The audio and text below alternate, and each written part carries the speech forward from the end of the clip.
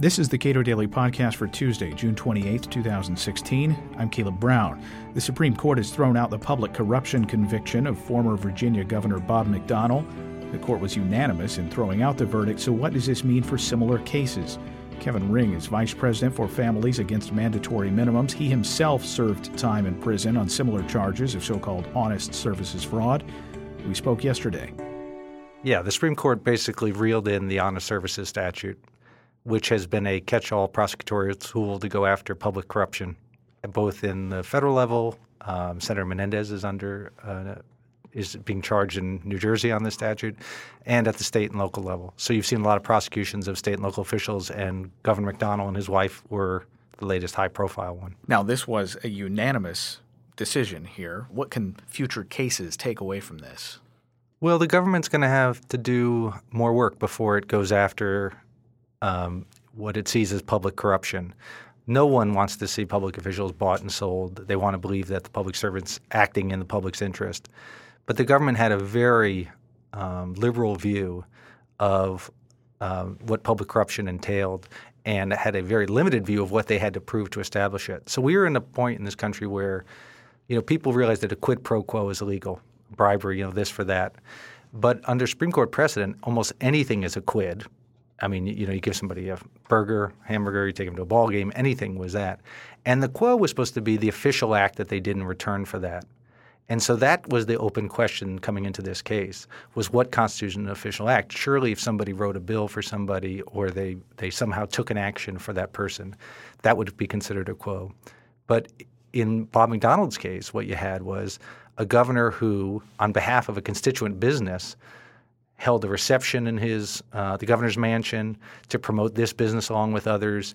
He set up meetings for constituent business with his agencies. He never put his thumb on the scale. He promoted a business that was, it was a Virginia business, and he did that for hundreds. They proved through the trial he did that for hundreds of businesses, and you would expect your leaders to do that.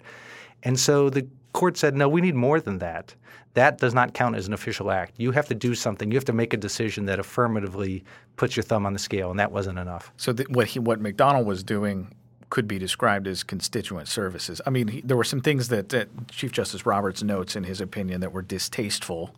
He says that they used pretty poor judgment. I think that's absolutely true. And I think that what you can't, when you're looking at the quid pro quo relationship, you can't be so disgusted by the quid that you forget to look for the quo. And so in this case, you're wondering why a businessman is paying for his daughter's wedding, why he's buying him a watch, why he's giving them these loans.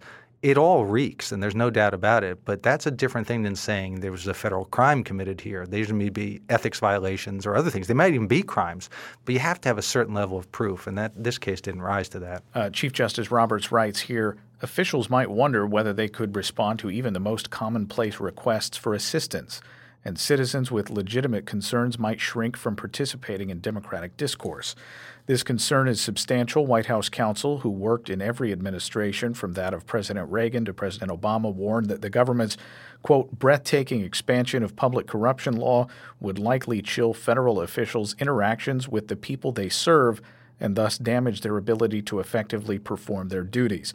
6 former Virginia attorneys general, 4 Democrats and 2 Republicans also filed an amicus brief in this court echoing those concerns, as did 77 former state attorneys general from states other than Virginia, 41 Democrats, 35 Republicans, and 1 independent. Yeah, well, if you think about it at the federal level, when our Commerce Department used to go on trade missions, and a lot of the big companies would go with them because we're promoting our goods and services abroad. And if you could take that and then just find out that at some point in the chain, in the preceding or following few years, they gave a contribution to the president's party, and that allowed you to establish that sort of quid pro quo, the government would be unworkable. And certainly for a chief executive of state, all of these guys, you look at Rick Perry, Texas is open for business. They're constantly promoting their businesses. And that's what McDonnell was guilty of doing. Now, using poor judgment in addition to that. You went to jail under the same statute, this broad, vague statute that, as we've discussed before, Antonin Scalia noted somebody could call in sick and go to a baseball game, and that would actually constitute honest services fraud under this statute. So how similar was what happened to you to what happened to Bob McDonnell? Well, it was somewhat different. We had one instance where the official act was in question. A guy that I was friends with in the Justice Department, we were looking into a project. I sent him an email and asked him if he could look into it. He forwarded the email to a colleague in the different department who handled it and said, I don't have any stake in the outcome. I don't care how this comes out. I just want to get back to the guy and tell him what's going on.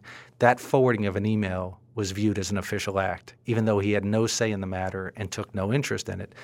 The government said because his job was to interact with the public and be that sort of facilitator, that alone made it an official act. So we saw the craziness firsthand.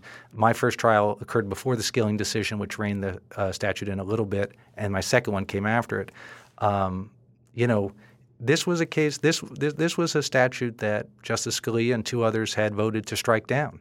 And so some thought this decision today would be that, because it is completely unworkable. I think this will help. I don't know if this will be the end of this statute's review, though. In terms of narrowing further, what are there further cases that deal with this statute that would actually help narrow the statute further?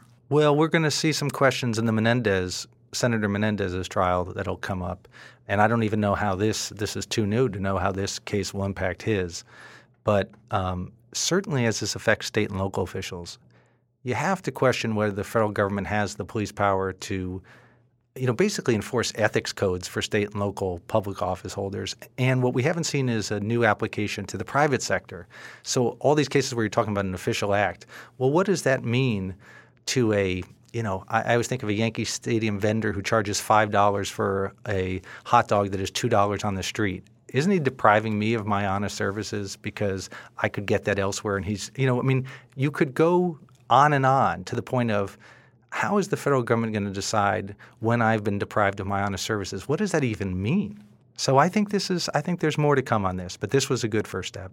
Based on your reading of this opinion, do you get a sense that they were looking for a way to strike this down or looking for a way to not strike this down? Well, I think the Chief Justice and Justice Alito, when they voted to uphold the statute in Skilling, there was thought that they might strike it down then. And then we saw them do that we saw Chief Justice Roberts do that in the Obamacare cases. There's some people who are always looking for ways to keep Congress's statutes alive. And so I think they weren't going to get that broader ruling. And so it was important that they had a unanimous ruling here to get this. I think if Justice Scalia had remained on the court, you would have seen a concurring opinion that said we got to go a step further, and you would have had a couple justices joining him. But I think it was important for Roberts to have a unanimous court at least say we got to push you back a little bit.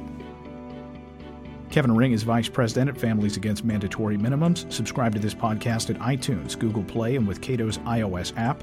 And follow us on Twitter at Cato Podcast.